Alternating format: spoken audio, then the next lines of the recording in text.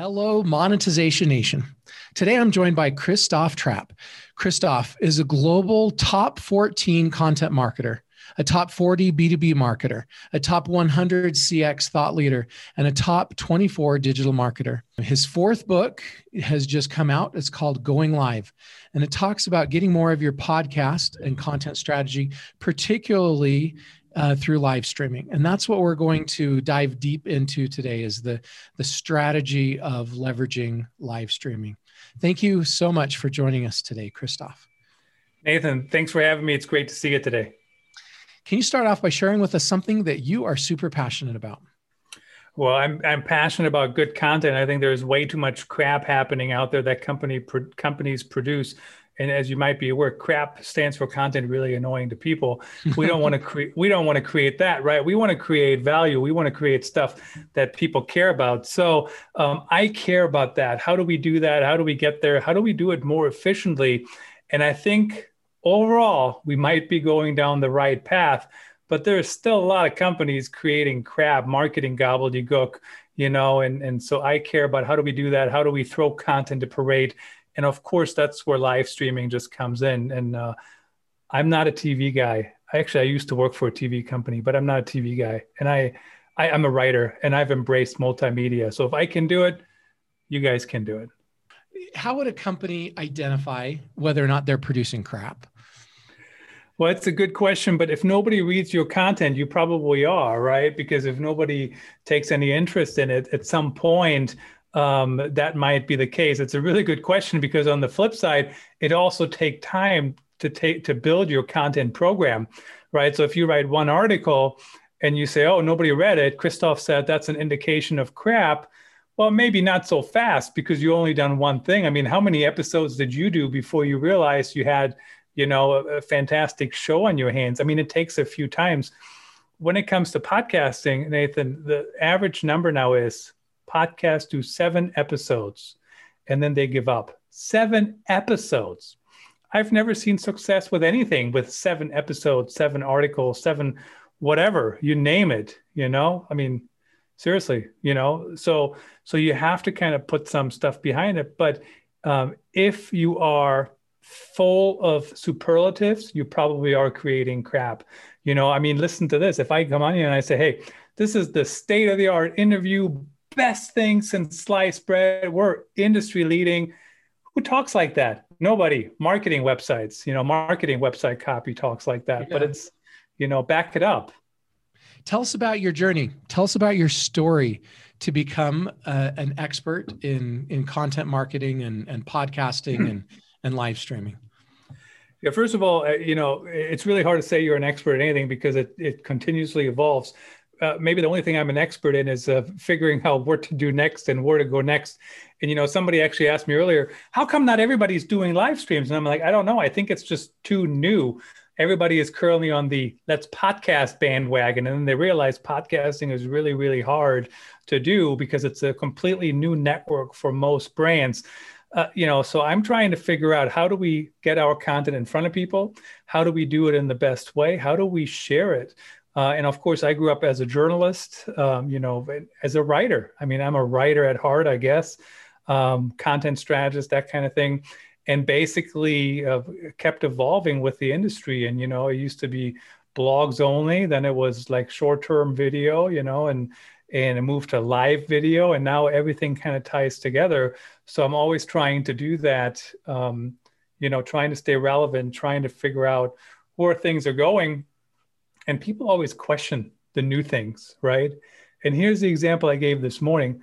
Nathan, could you live without HD TV anymore? It would be kind of painful, actually. Like every time I go to a bar, which doesn't happen that often currently, but and they have standard def, and you're like, oh my God, this is horrible, like headache, right? But when HD first came around, everybody, including myself, we would be like, do we really need HD? Like, is it really necessary? Are these AirPods necessary? So I think we're in that phase when it comes to truly live streaming. Everybody goes, do we really need to do it? No, you don't have to do it. But it's a differentiator. It's a differentiator to kind of learn new things and trying to stand out in the market. What do you think is the greatest home run you've hit in your career? I can't even answer that. I think it's always like the latest thing you work on. Honestly, when I realized this whole going live thing was a thing, um, that was kind of a good win. Like I realized I was like, how do I drive more performance for my podcast? I should do it live. Oh, okay, awesome. That's working. Okay, cool. Hey, by the way, Christoph, I got all this content on my blog. Maybe I should turn it into a book, and ta-da, there's your book. So that's probably one.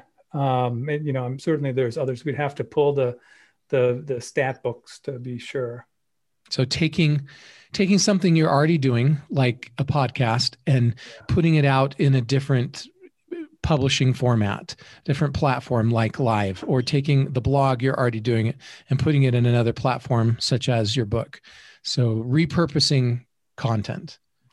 Nonstop. And I think that's really the way to do it. And it's interesting, some people disagree with that, but I think it's the way to do it because stuff changes all the time. I mean, algorithms change. I don't know if you saw this, but Google Podcasts now have show me more of this or show me less of this buttons under podcast episodes, which is super interesting because as far as I can tell, there's no recommendations in my feed. It's all what I subscribe to, right? So at the end of the day, what that signals to me is Google Podcast is going to implement some kind of algorithm. I don't know how it's going to look, but why else would they tell me more of this or less of this, right? Because all my subscriptions should show up. They're going to start suggesting related stuff. They will. They will. In my feed. Yep. What's the biggest failure or mistake you've made in your career, and what did you learn from it? I honestly don't think of failures as failures. And here's the reason why. Because especially in live streaming, stuff will happen, period. I was just on a call earlier and somebody says, oh, that didn't work and that didn't work. And I said, oh, that was like at the end. Nobody cares, like it happened. Sometimes some network doesn't work or some server you're going through doesn't work. So I think the trick is, I call it the next play mentality, Nathan, in my content performance culture book. I don't think of it as failures. I have a very short memory. It's like, if you're a football fan, Patrick Mahomes for the Chiefs, he loses 42 yards on a quarterback sack, right? Most yards lost, like in history of the NFL or something like that, or second most. And what does he do? He goes to the TV crew, in the interview after and says, well, I worked on Madden, and then he comes back and he has a fantastic play on the next play. And I really think you need to have that mentality. Now the Chiefs lost the Super Bowl. What do? They went out and they hired or drafted or whatever it's called, signed, I guess, all these linemen. So Mahomes doesn't have to run back and forth all the time.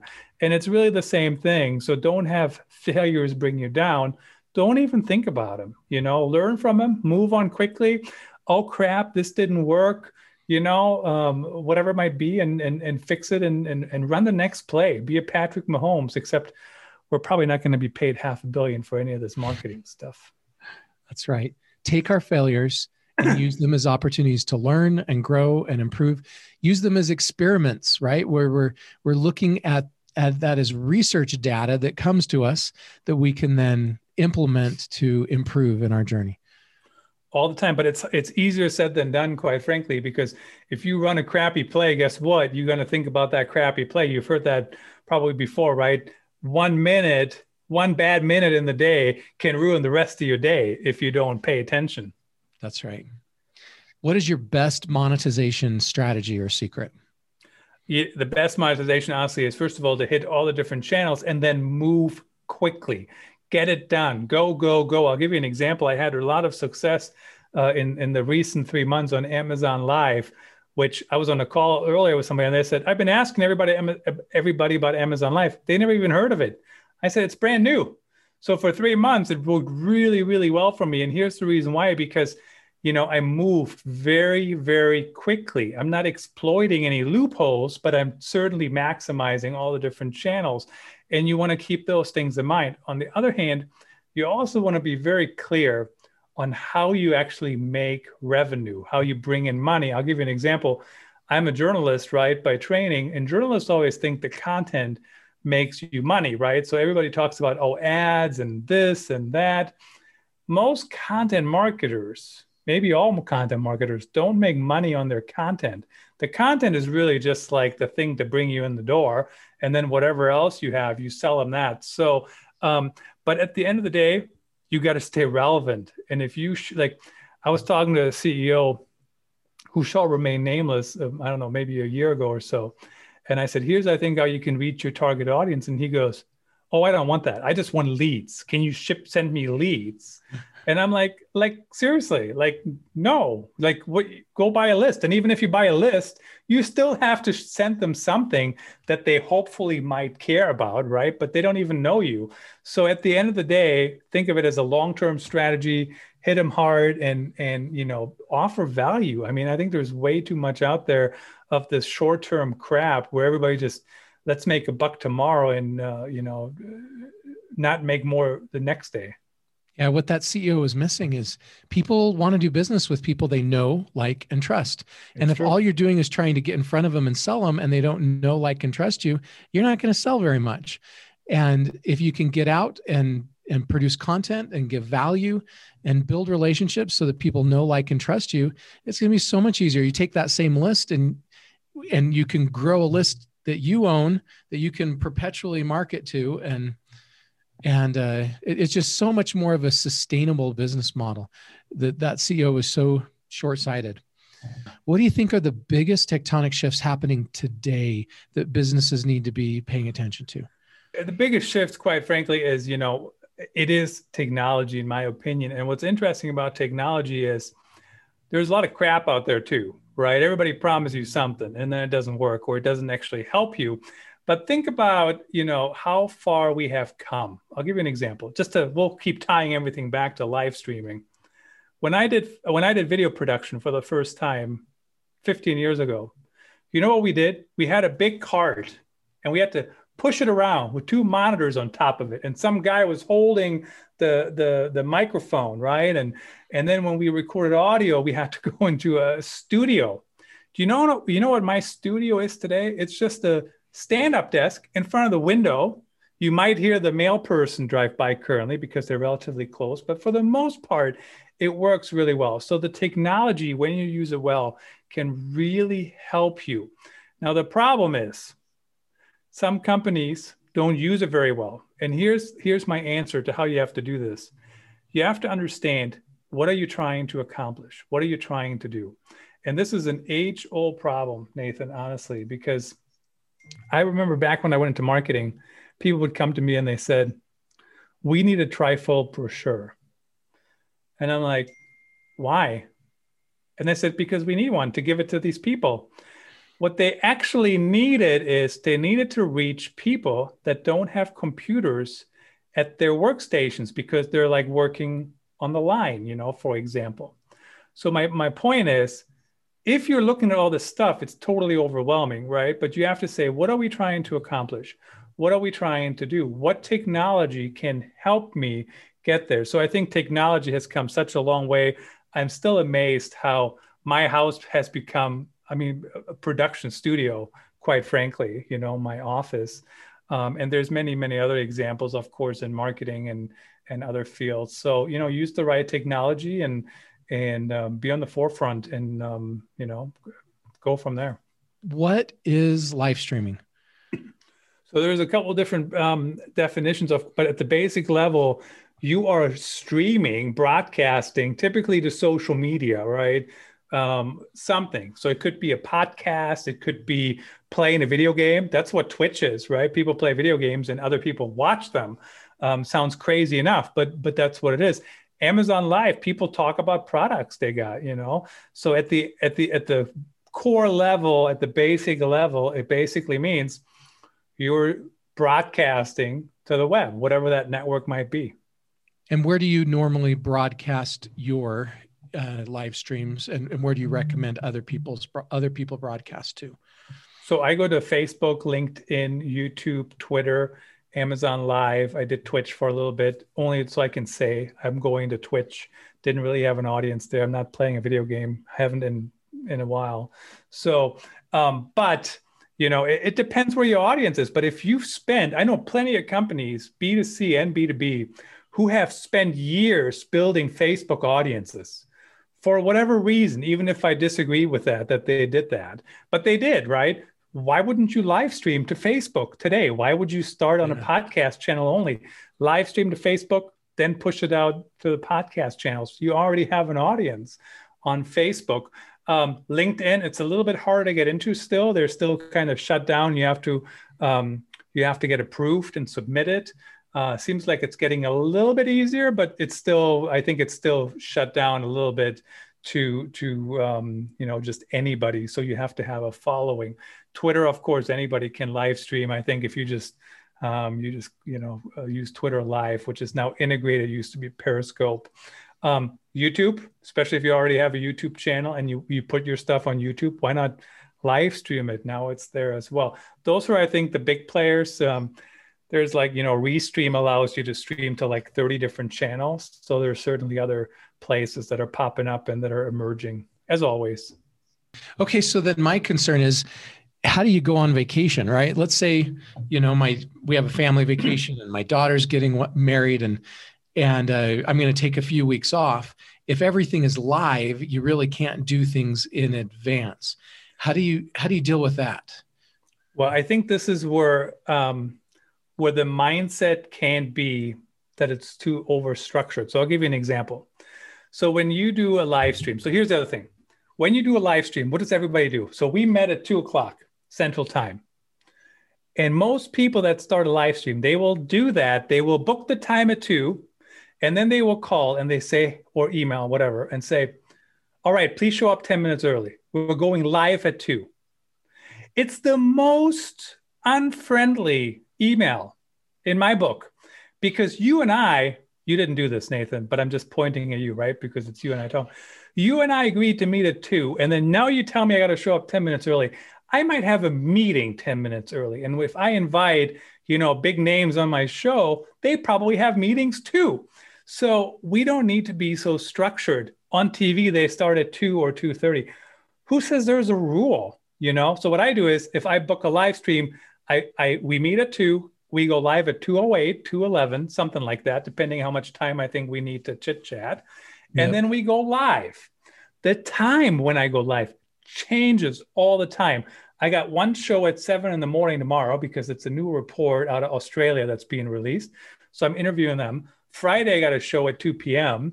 Then next week, I don't know. So my point is, if you want to publish a podcast once a week, go live a couple times. Take next week off. There's no live stream, We don't have to overthink it. Nobody's going to write the FCC, first of all, because you're not regulated by the FCC anyways, and say, hey, they didn't hold up their end of the bargain of the schedule. Nobody will do that. Just kind of, roll with the punches, try how you want to try it. I used to do a live stream every day. Now I try to cut that back a little bit, because I actually have other things to do as well. But, don't be so, this is how it has to be, change things as they go. Figure out the schedule.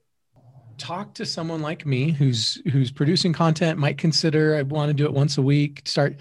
I'm already doing a podcast and video. If I want to do a live stream once a week, what do I need to know? You obviously told me a technology platform that can republish to all those, so I don't have to go publish all of those different places. It'll do it for me. Yeah. What else do I need to know to be effective, to get started in this live streaming process? I think the biggest thing is, when you go on video, you need to be comfortable, right? So that's kind of how I set up my office, my studio now. I got the camera right here. I got the mic. I know you can't see it with the virtual background right in front of me. I got the monitor, so I'm seeing both of us right here. Slack is over here, so I can't see it, right, while I'm talking to you. You want to be comfortable wherever you are. And then make sure your guests understand what you're doing. It's still relatively new. We're live. Here's what we're going to do. Here's some starter questions if they need starter questions, and go from there. Also keep in mind, on live streams, think about your answers, know what you can talk about, and just have a conversation. I truly think about these shows like we're just having a conversation. I know people are going to listen to it on the podcast, but at the end of the day, if you and I have a beer I wouldn't say much different things. It's a little bit different because I'm looking mostly at the camera as opposed to you, because you're actually right there. The camera is right there. So it's a little weird. But at the end of the day, think of it as a conversation. Think about the topic you want to talk about. And then, just be curious, ask questions. And there was actually a show I listened to earlier, the search engine journal, Nava Hopkins was on there. And Lauren Baker said something. And she's the guest, right? She's not the one asking the questions. And she goes, Lauren, what do you mean by that? Like, do you know what I mean? It's like a conversation. Like earlier, you said some word I didn't know. And instead of me trying to make it up, I'm like, hey, what does that mean? Like just have a conversation, like just, be human. But you used your lifeline. You don't have another lifeline to use. Well, I don't remember what the other two things are called, but I still got those. Okay. Do I need any special technology other than what I'm using already to record my blog and podcast and YouTube channel? It looks like you already have the technology you need set up right there. I like virtual backgrounds. I actually just bought a virtual backdrop, which literally stands behind me. And, it's like an office view. So you don't have to look at my basement office, which for anyone watching looks like that. I mean, it's not horrible, but it could be better. And this is a virtual background. But so get good equipment if you can. And now I have a 4K camera. I got a ring light, which I don't even turn on today because the light is right in my face. But if your excuse is you can't do a live stream because you don't have the technology, I'm going to call BS on that, because all you truly need is a phone. You can put your phone on a tripod in front of you, talk with your AirPods, for example, or your headphones, if whatever, even it works on Android or Apple. And I've done that before. I did that for the longest time ever, just go live like that. And then, as you're growing your show, upgrade, and you can buy microphones they're cheaper than ever, cameras are cheaper than ever. Everything is getting cheaper and cheaper. How does my audience come to know about that live stream? Yeah, so I'm a big fan of scheduling the live stream. So in Restream and other tools, there's others, Switcher, StreamYard, et cetera, you can schedule the post where the live stream will appear, and then it pushes it to LinkedIn, for example. And now people can click the remind button, and then they can get a reminder, So you can actually promote it quite a ways earlier. I think it's within 7 days. So, but I definitely would recommend that you schedule them. I think that definitely helps. So you schedule them. Do you do some posts in advance to your audience to let them know it's coming in advance? No, that's the scheduled post, right? So the scheduled post, you type that up in Restream, and then it goes to all the networks. So that's how they will know. I used to actually recommend that you do posts previously, and say, we're going to go live. But it's confusing because then people think they have to go to that post. If you do it the other way, that post has the live stream. So even if your guest shares it, that post will bump back to the top, and then it'll play the video when you go live. Thank you so much, Christoph, for sharing your stories and insights with us today. Here are some of my key takeaways from this episode. Number one, when we start live streaming, we don't necessarily need the most expensive equipment. We can start with a microphone on our tripod and headphones as our microphone if we need to, and then upgrade when we can. Number two, we should set up our live streaming area so we can be comfortable on camera. Number three, before we start streaming, we need a plan for what we're going to do on the stream. Number four, we can schedule our live streams to let our audience know when we'll be streaming. Number five, live streaming doesn't need to be super structured. Our audience will understand if we need to take a week off. Number six, if we've been producing content for a while and haven't gained followers or engagement, we may want to reassess the kind of content we're producing. And number seven, when we maximize every channel, we can reach more people and grow our audience much faster. To learn more about or connect with Christoph, you can find him on LinkedIn or visit his website at authenticstorytelling.net. And you can find links to both of those sites in the blog post for this episode at monetizationnation.com. You can also get my free ebook about passion marketing and learn how to become a top priority of your ideal customers at passionmarketing.com. You can also subscribe to Monetization Nation on YouTube, Instagram, Twitter, our Facebook group, and on your favorite podcast platform. Thanks for joining me for this episode. I wish you success in your live streaming. Do you want to become a better digital monetizer? To receive great monetization stories and secrets, please go to monetizationnation.com and join free. And if you liked today's episode, please subscribe to the show and share it.